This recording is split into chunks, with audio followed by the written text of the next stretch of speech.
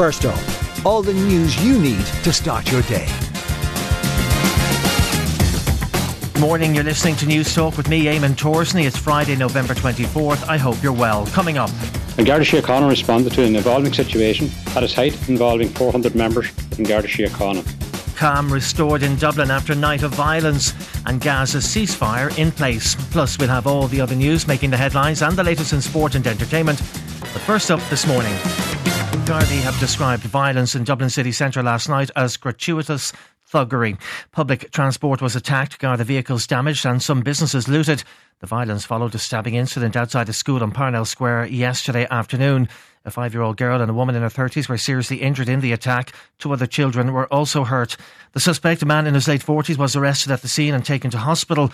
Chief Superintendent Patrick McMenamin says hundreds of Gardaí were deployed to deal with last night's violence.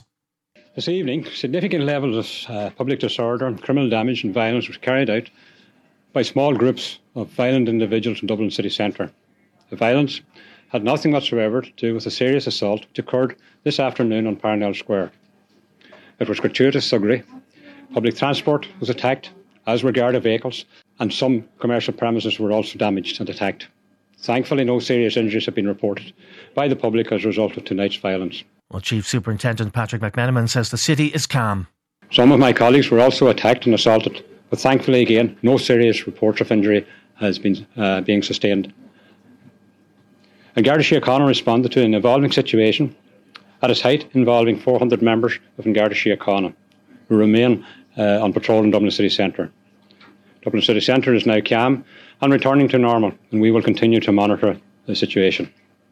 I want to thank the public for their support during and patience during this evening's operation. Dublin's Lord Mayor Daithí Ó Ráiste is condemning the attacks on Gardaí in Dublin city centre last night.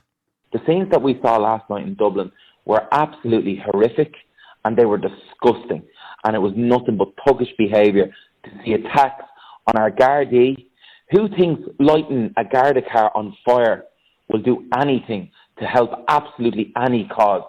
It's ridiculous and thuggish behaviour, and I condemn every single person involved. Well, Dublin bus services are operating this morning. However, they cannot serve Parnell Street, Parnell Square and O'Connell Street, with diversions via Gardner Street and Church Street. The company is advising customers to expect delays and disruption and to check their website and social media channels for updates. Well, the General Secretary of the National Rail and Bus Union says those who took part in last night's violence should go back into the drains where they came from. Dermot O'Leary instructed members to pull all buses back to their garages last night, with one particular incident infuriating him. There was a Dublin bus driver on one of those buses on O'Connell Bridge that physically pulled from that bus and was punched and dragged off that bus before that bus was set alight. And the only crime he committed is that he was not white. In other news, a 4-day pause in Israel's bombing of Gaza is now underway. Part of the truce agreed with Hamas will see 50 hostages released, with the first 13 women and children freed this afternoon. Israel will free 150 Palestinian prisoners in return. It believes Hamas is operating below the Al-Shifa hospital and yesterday arrested one of its directors. Colleague Dr. Youssef Al-Akkad dismisses the claim.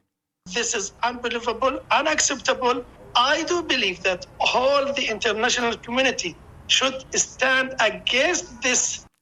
A warning's going out. The cost of flying is set to soar. Midlands North West MEP Colin Markey says the price will go up unless there's a massive scale-up in producing sustainable aviation fuel. He's hosting a conference with airline executives, including Ryanair's Michael O'Leary in County Meath today. MEP Markey says there's a long way to go for Ireland to meet its sustainable aviation fuel targets.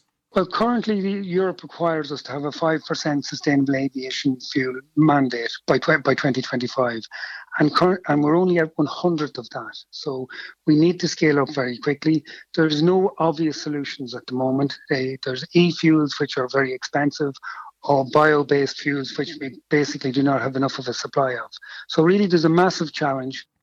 A parole hearing is due to take place later in the case of former South African Olympic sprinter Oscar Pistorius, who was convicted of murdering his girlfriend Riva Steenkamp. He shot dead the 29-year-old model on Valentine's Day in 2013 while she was in the bathroom. Pistorius has always claimed he thought she was an intruder in his home. Liam Gallagher will mark the 30th anniversary of Oasis' debut album at the Reading and Leeds festivals. We're told he'll perform Definitely Maybe in full when he headlines the twin event next year. And the theme of this year's Late Late Toy Show has been revealed. Viewers will be brought on a journey from the North Pole to New York City with the Christmas classic Elf. It airs tonight at 9:35 on RTE1 and the RTE Player. It's the first year Patrick Keelty takes the reins, and the new host will be joined by 170 children from across the country tonight. He says he has fond memories of watching the show ahead of Santa's arrival and seeing all the latest gadgets. When you're from a small village, look, we're from the bottom of the Mourne Mountains, the idea of sitting and watching Gay Byrne with a fuzzy picture and seeing these amazing toys. I remember seeing him one year. I thought he was talking to a robot, and I didn't realise that clearly that's just what the toy said and he was speaking back. He came in on an electric car one year. I mean, that never turned up. We were a big family for the Santa Might Bring a Surprise.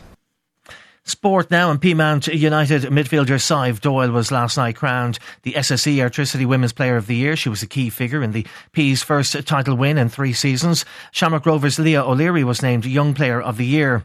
And the Sam Kerr hat-trick helped Chelsea to a first win in Group D of the Women's Champions League last night. Emma Hayes' sides were 4-1 winners at home to Paris FC. And that is First Up for this morning. Please start your day with us again here on Monday. In the meantime, you can check out all the news you need to know on newstalk.com.